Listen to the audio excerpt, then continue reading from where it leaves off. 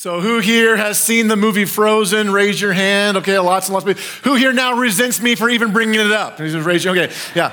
Some of you guys just need to let it go. See what I did there? Hey, if you're new here, you might be wondering who I am and why we started the sermon with a clip from Frozen. And if you're at the 6 p.m. service, you might be wondering why I'm preaching on video tonight. So let me answer those questions. If you don't know, my name is Jeff Manis. I am the lead pastor here. And for everyone who's with us, including anyone joining us on video somewhere, I'm just so glad you are here. And if you're in the 6 p.m. service, I had to leave immediately following the morning services to head up to Montana for some denominational meetings that I have to get to. And so, Lord willing, I'll be back live with you next week. Today, we're continuing a sermon series called #Single. The tagline is Finding Fulfillment No Matter Your Relationship Status. And we started last week talking about how the key to fulfillment in this life is not in finding the right spouse. It's in having the right focus. A single focus, if you will, hence the name #Single for the series. And the reason we started with the clip from Frozen is that the plot line of that movie is one of thousands of examples out there of how we have elevated this romantic love as the greatest expression of love in life. How we've elevated marriage and romantic relationships as the end goal for really everyone. And I know that Frozen kind of bucks the trend of the typical princess movie, but the underlying kind of narrative of that whole movie is the trajectory of marriage as the end goal, at least for Princess Anna. In the clip I showed you, Princess Anna and Prince Hans, they sang a song together. And that song was sung literally just minutes after meeting one another and apparently falling in love and then declaring their commitment in marriage. And a couple of lines from the song stood out to me. Hans said this, "With you, I found my place. As if we don't fit into the world unless we have someone, the right one, to love," a romantic kind of love. They both said, "You and I were just meant to be." Aw, so cute.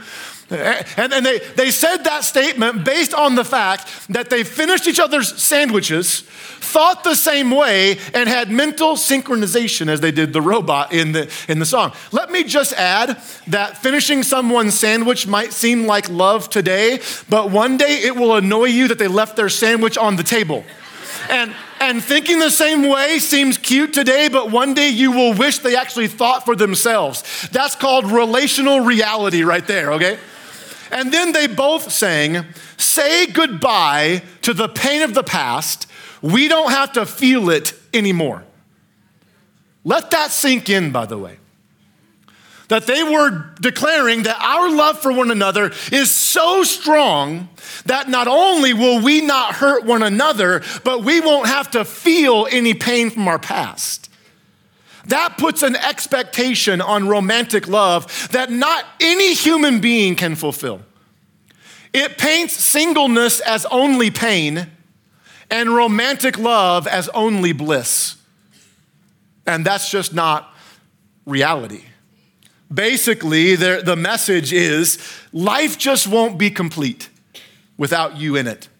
That singleness is a season to endure. It's a burden to bear, that there's something greater for us out there. And that something greater is romantic love. It's a fairy tale wedding. Notice I did not say fairy tale marriage because fairy tales never show the hard work of marriage, only the Pinterest-worthy weddings. Am I hitting too close to home already? This was all confirmed in me when I saw an Instagram post recently from one of the most influential people in the world. I won't give you her name, although some of you might figure it out. She is one of the leading voices on the planet right now. She has one of the most listened to podcasts in the country. She sells out arenas around the country for her leadership conferences and commenting on seeing the trailer for Frozen 2, which comes out, I believe, next month. She posted this on Instagram. "I know this isn't the point, I know it. But if Elsa doesn't fall in love in Frozen 2, I'm gonna be gravely disappointed. Why aren't the trailers hinting at a love interest? Where is the subtle nod to a new character that's all wrong for her and yet all right? She's an ice queen, you guys. You're telling me no one wrote in a B storyline with a faded love to like a sun god or something? He's fire, she's ice, but somehow it works. Look, I know it's all about loving yourself and Arendelle sisters before misters, which is a great line, by the way. But Anna got Kristoff, and I just think it's only fair, and I'm really stressing out about this, guys. That post had 22,000 likes and 1,200 comments. And I think it speaks to the bigger problem we have in the world right now. Here's the bigger problem. Elsa, or in our case, singles, won't be complete until they find a soulmate. Because after all, it's only fair. And the church and Christians, we've just hopped on for the ride. And here's the problem with that line of thinking. And really, this is what drove me to do this series in the way we're doing this series. If we are only complete with a mate, if romantic love and marriage and sex is the ultimate experience in life and the ultimate expression of love, then Jesus Christ himself cannot be our ultimate example of the ultimate experience in life or the ultimate expression of love, because Jesus himself never experienced romantic love, romantic relationship, never got married, and never had sex. And yet Jesus himself embodied what it meant to be truly and fully human, more so than anyone will ever know on this side of eternity. The church, not just Element Church, the Christian church, we have followed the culture's idolization of marriage. I believe our motive was right, but in the process, we inadvertently have displayed to all people that the only way you'll be fulfilled in life, at least the only way you'll be fulfilled relationally, is through romantic love and marriage. And I know I am opening a giant can of worms that maybe I shouldn't, because I can't dive into it, but I just feel like I need to say this. The church, the Christian church, has actually painted themselves into a corner in our culture when it comes to the conversation around marriage and sexuality.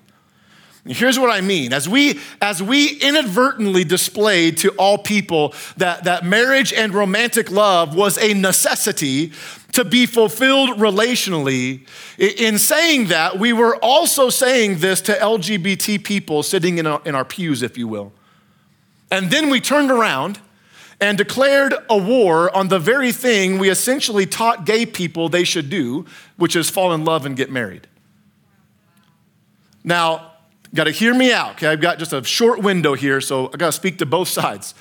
This does not mean that we affirm same-sex marriage or same-sex sexual activity, and I don't have time to get into this today. We actually did a whole sermon series on this back in February on the LGBT conversation. It's called Grace and Truth. I almost feel like this series is kind of part 2 to that series as we now deal with the relational side of life and how that impacts us. I would encourage you to go listen to that series if you want to know more about our posture and position in that conversation. As always, if you have any question at any time about what we believe, like we would gladly answer those questions. Please reach out. Don't let those questions go unanswered. But also, okay, if you are here and you are gay or you have a loved one who is gay, thank you so much for being here. Love it that you are here. And I want you to know that we love you. Even if you don't ever believe what we believe about marriage and sexuality, we love you, and I would personally love to meet you. I want to hear your story. I want to answer any questions you might have about our church. And if you're willing to do that, please reach out to me through the church website, elementchurch.life, and it would be just my honor to sit down with you. And then just to all people, okay, including single people, LGBT people who are trying by the power of God to follow the traditional Christian view of marriage and sexuality. If you've ever been marginalized or hurt by my teaching on marriage and sexuality or by just the church's in general teaching, I'm sorry. I'm sorry that you have been devalued and marginalized and kind of pushed to the side and hurt. And we're going to make some mistakes as a church along the way. But I can promise you this, we're going to do our best to love you and lead you like Jesus would. And that includes calling all people to a very difficult path of self-sacrifice in this life. We're calling all of us to that path. So, Jesus was never married, never had sex. John the Baptist, whom Jesus said was the greatest person who ever lived, there's no indication he ever had a romantic relationship, got married, or had sex. The Apostle Paul, he was single. In fact, Paul celebrated singleness in the church, elevating it to an equal place of value and honor in the kingdom of God, and called us to do the same. In fact, the big idea for today, it's on the screens if you want to write it down, it'll kind of drive our conversation. Singleness is not a season to endure, it's a status to celebrate. The singleness, it's not just a season to endure. It's a status to celebrate. It's not something that you're kind of stuck in until something better arrives. Singleness can actually be that something better. That's what I think we're going to see today. And listen, I understand how insensitive and how patronizing that can sound coming from the guy on the platform who's been married for 22 years. That's not lost on me. And I'm not just saying that this is something you have to accept and kind of move on. No, I'm just relaying to you what I believe Scripture says. And then we're going to have to walk together as a Christian family of God, helping one another, both married and single alike, live out this very difficult path. That's what we're called to do as a family, because singleness is not a season to endure, it's a status to celebrate. Amen. So here's the big question I think we have to answer today. What's to celebrate about singleness? I know some of you are asking that in your heart. What's to celebrate about singleness? Our main scripture is 1 Corinthians 7, verses 1 through 40. Don't panic. We're not going to read every single one of those verses. We don't have time to. I would encourage you, though, sometime this week to read that whole passage on your own. If you don't have your own Bible to do that, we'll give you one for free. Just ask for a Bible out in the lobby before you go. They are absolutely free of charge. We're going to come back to some of these verses later on in the series as we talk about marriage starting next week. We're taking 2 weeks to talk about marriage and then 1 week to talk solely on divorce and remarriage. And also, because we can't talk about every detail in these subjects, on the last Sunday of the series, November 17th, I'll be doing a live Q&A on the platform where you will be able to use your phone or tablet, smart device, whatever it is, to anonymously ask questions that I will be answering live on the spot in every single service, okay? So if you got a question, you want some clarification, I'm gonna do my best to answer those questions. The things we're looking at today, they aren't relegated only to singles. These principles are true for married people as well. We're just viewing them through a single lens today. And these are some of the reasons why I believe we can find fulfillment no matter our relationship status. It's actually part of our vision that you be fulfilled. We exist to guide people to experience life to its fullest, to be fulfilled, to connect into meaningful relationships, not just marital ones, and to make a lasting impact. That's our vision. And you're gonna see parts of that vision in this sermon today. So we're gonna jump in at verse 7 of 1 Corinthians chapter 7, just for sake of time. The Apostle Paul says this, "But I wish everyone were single, just as I am. Yet each person has a special gift from God of one kind or another. So I say to those who aren't married and to widows, it's better to stay unmarried just as I am." Everyone still okay right now? Everyone with me? Okay, nobody's running for the doors. That's a good thing. So the first reason we should celebrate singleness, number one, is this: it is a gift from God. It's a gift from God. Paul actually said it's better to stay unmarried. And if you're married, be very careful where you say amen in the service. Somebody in the 9 a.m. service said amen and they were married, which is not a good thing, right, to say that when you're married. Then Paul said, each of us have a gift, and he connects singleness to being a gift from God. Now, I know what some of us are thinking. We're thinking, if singleness is a gift, does God have a return policy? That's what some of us we're just naturally gonna think that. So Vaughn Roberts, works for the Gospel Coalition, had just a very helpful quote about this gift. Here's what it says. When Paul speaks of singleness as a gift, he isn't speaking of a particular ability some people have to be contentedly single. Rather, he's speaking of the state of being single. As long as you have it, it's a gift from God. Just as marriage will be God's gift if, key word by the way, if and when you receive it. It's helpful. So Paul then continues his teaching on singleness, jumping now to verse 17, and then we'll jump to verse 25. Paul says this, each of you should continue to live in whatever situation the Lord has placed you, meaning married or single, keep living there, and remain as you were when God first called you. This is my rule for all the churches. Now verse 25. Now regarding your question about the young women who are not yet married, I do not have a command from the Lord for them, but the Lord in his mercy has given me wisdom that can be trusted, and I will share it with you. Because of the present crisis, I think it is best to remain as you are.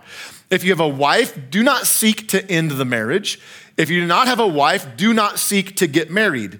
But if you do get married, it's not a sin. That's huge, by the way. Nothing bad about marriage, okay? And if a young woman gets married, it is not a sin. However, those who get married at this time will have troubles, and I'm trying to spare you those problems. So Paul is telling us, if you are married, don't be looking to get rid of the marriage. And if you aren't married, don't be obsessed with finding a spouse. This actually ties in perfectly to last week's sermon where we talked about seeking the kingdom of God above all else, having a single focus in life. Because here's the thing, and follow me here, okay? When marriage becomes our ultimate goal, instead of a gift from God, then the kingdom of God becomes just a gift instead of the ultimate goal. And we flip them around and we make marriage superior to the kingdom of God, or we make marriage necessary for the kingdom of God. And neither are true. Elisabeth Elliot, author and missionary, she said this about the gift. Having now spent more than 41 years single, I have learned that it is indeed a gift. Not one I would choose, not one many people would choose, but we do not choose our gifts, remember? We are given them by a divine giver who knows the end from the beginning and wants above all else to give us the gift of himself. It's powerful. And before you think that Elisabeth Elliot was just, some crazy woman holed up in the mountain, never having a desire for marriage, that's not who she was. Elizabeth was married twice. She lost both of her husbands to death. Her first husband, Jim Elliot, which might ring a bell for some Christians in the room, Jim Elliot, her first husband, was murdered by the Auca Indians in Ecuador, the very natives that her and her husband were trying to reach with the gospel of Jesus. And after her husband was murdered, she spent the next 2 years as a single person, as a single missionary, ministering to the very natives that took her husband's life, eventually seeing the one who took his life come to know Jesus as his personal savior. 13 years after Jim died, she married her second husband, who died 4 years later. So her quote on singleness as a gift was written in light of the fact that 2 of her marriages ended in tragedy. Yet she viewed even the death of her husbands as a gift.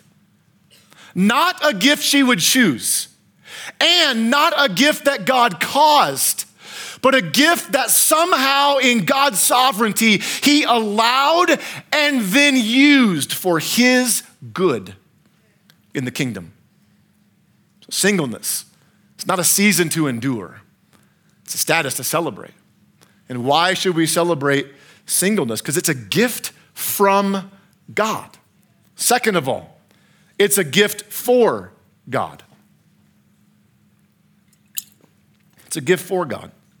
1 Corinthians 7, 29 through 35 now, Paul continues, "But let me say this, dear brothers and sisters, the time that remains is very short. So from now on, those with wives should not focus only on their marriage. Those who weep or who rejoice or who buy things should not be absorbed by their weeping or their joy or their possessions. Those who use the things of the world should not become attached to them, for this world as we know it will soon pass away." Again, notice the ties to last week's theme about seeking the kingdom of God above all else. That don't focus yourself on only your marriage. Don't focus yourself on your mourning, your joy, or your possessions. Focus yourself on the kingdom of God. I want you to be free from the concerns of this life. An unmarried man can spend his time doing the Lord's work and thinking how to please him. But a married man has to think about his earthly responsibilities and how to please his wife. His interests are divided.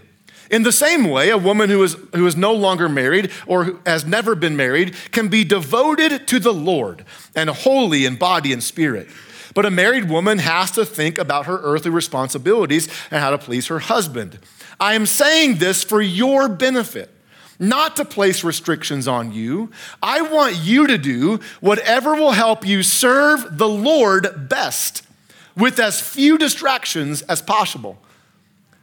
That's some incredibly practical teaching right there on marriage and singleness for everybody. Now listen, in no way at all do I want to paint a picture of singleness that makes it appear as if it's super practical and incredibly easy, because that is not the case, right? Like being single, especially in this over-romanticized, highly sexualized culture we live in, is incredibly difficult to navigate, and I'll get to that in a second. But I think what Paul's saying, and I think we'd even acknowledge this, that as a single person, there are fewer or at least very different responsibilities than those who are married. They're just different. Now, I understand you throw kids into the mix, and whether you are married or single, that is a whole new ball game, right? It changes everything. And by the way, to the single parents in the room, can I just say we see you, we love you, we are for you, and if there's anything we can do as your family to help you, like please, please, please let us know, okay? That's part of being God's family, is walking with people like single parents, which you are doing. Single parents, you are doing an amazing job. Keep doing what you're doing. It's the greatest task you are given, to raise those children, and we're with you, okay? I just want you to know that. But singleness in general, just when it comes to who and what we are responsible for, as Paul said, it's just different. It's different. And when it comes to singles, not only is your singleness a gift from God, as we talked about, it's also a gift for God, meaning it's a gift to be used for his good, his gain, his glory, and his purpose in this life as a service to other people. That as a single person, you actually have something to give in the kingdom that only you can give. Only you can give it. And listen, if singleness is not viewed as a gift to be given, then marriage will be treated like a god to be served. Let me say that again.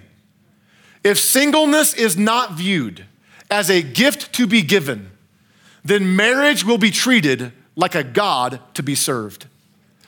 Because we will become, seeking marriage will become a self-serving endeavor, attempting to fill a void that only God can fill.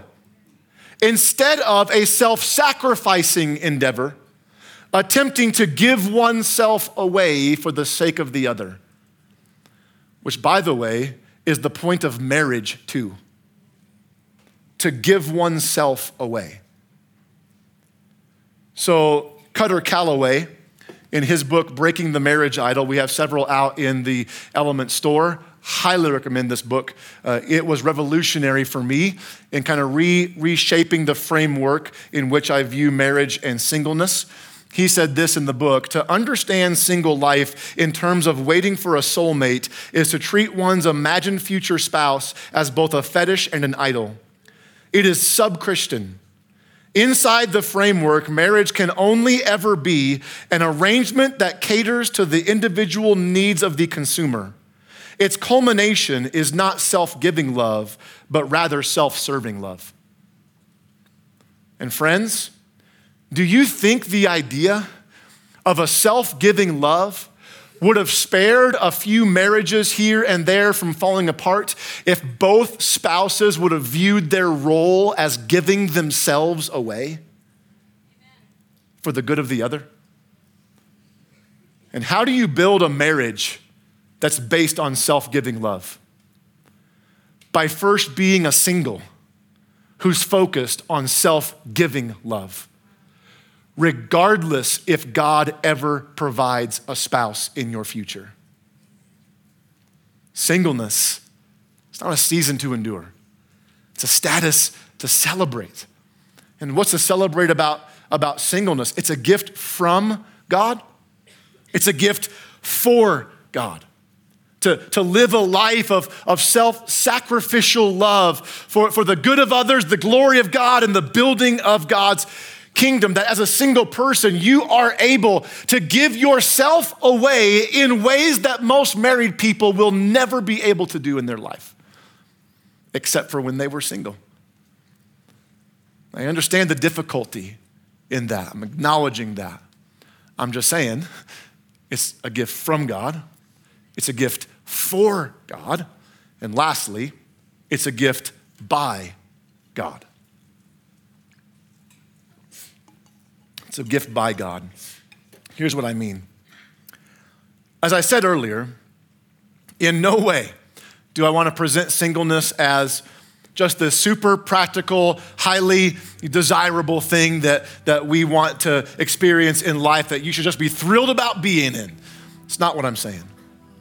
Singleness is incredibly difficult, very hard to navigate, and it's highly impractical.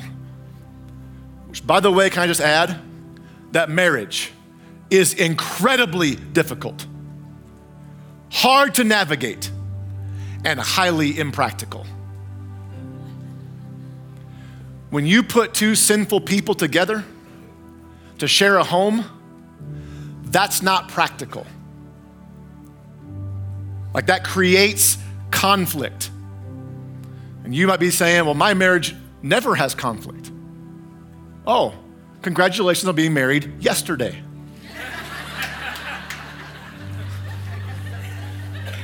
Because conflict coming. This is why, by the way, we need to view singleness as not only a gift from God and a gift for God, but also a gift that can only be lived out by the power of God. Here's why it should be celebrated. Because singleness drives us to the feet of Jesus, just like marriage should. In Matthew chapter 19, which I'll be using that as our main scripture in 3 weeks when I talk about divorce and remarriage, a whole sermon on it, okay? In Matthew 19, Jesus gives what is probably his clearest and strongest teaching on his expectation for marriage and divorce. And look how the disciples respond to his teaching, Matthew 19, 10 and 11. Jesus' disciples then said to him, if this is the case, if this is what you expect from marriage, it is better not to marry. Not everyone can accept this statement, Jesus said. Only those whom what? God helps. You see, not only do we need God's help in our marriages, can I get a witness, but we need God's help in our singleness. It's a gift that's only lived out by the power of God. That singleness should drive us to the feet of Jesus, not to the feet of a spouse. And marriage should drive us to the feet of Jesus, not to the feet of our spouse. Because my spouse, as amazing as I believe she is not God. Jesus is. And he cannot let me down. He cannot. So I'm driven to the feet of Jesus. Sam Albury, who is a Christian, single, celibate, same-sex attracted man, I believe for a while, he might still works for Ravi Zacharias. He said this: marriage shows us the shape of the gospel in that it models the covenant promises that God has made to us in Christ. It models the self-giving love of God to us.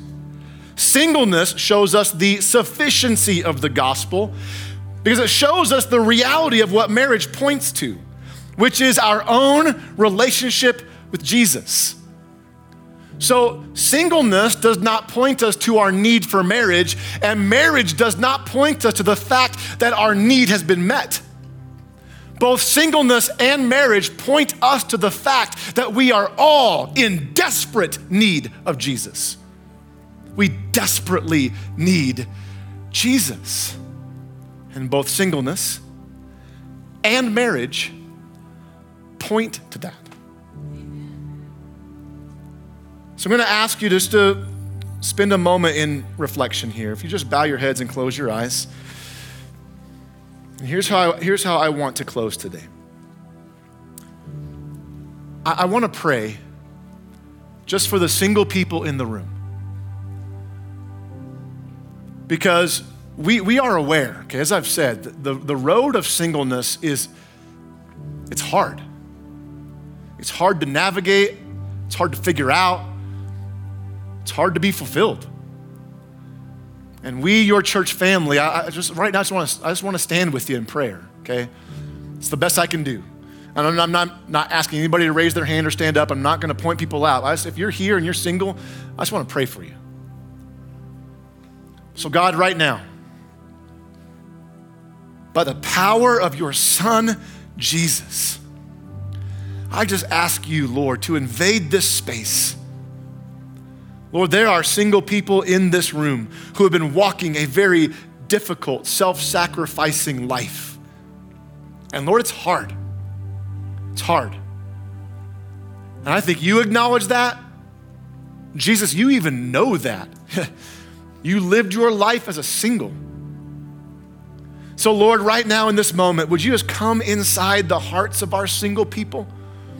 Lord, would you empower them? Would you strengthen them? Would you comfort them? Would you lift them up? Lord, would you come inside of us as your church family to stand with them and beside them? Lord, as married people in the room, I pray we would not hoard our marriage relationships, but we'd open it up to the family of God to live a self-giving kind of love for your kingdom and your good and your gain. So Lord, right now for all of us, single and married, Lord, come into this place. Fill our singles up with your power. And if you're here today and you've never put your faith in Jesus, I want to give you that chance today. For me to say that singleness and marriage points us to our need for Jesus and not give you a chance to receive him would be malpractice on my part. So Jesus was God in the flesh, and he died for your sins and mine. Because he was God, he rose from the dead and says, by faith in me, I can forgive you of your sins, set your heart free, fill you with the power of the Holy Spirit. And with me, you can be fulfilled in this life. It won't be easy. It may not happen instantaneously, but it's true. If it's not true, then what I just preached should be thrown in the trash can. So if you're here and you want to put your faith in Christ for the forgiveness of your sins, well, just say this prayer with me silently in your heart to God. This prayer does not save you. Jesus saves you by faith in him. Your prayer expresses that, okay? Father in heaven, I believe in Jesus. He died for my sins and rose from the dead. So Jesus, my heart is yours. Forgive me of all my sins. Wash me clean. Make me new. Come into my heart and live in me. I'm repenting from my old sinful way of life. I'm gonna do my best by your help to follow you in a new way. I receive from you salvation. Thank you, Jesus, for loving me. Broken, sinful, messy me. I'm gonna do my best from this day forward to love you and follow you back. In Jesus' name, amen.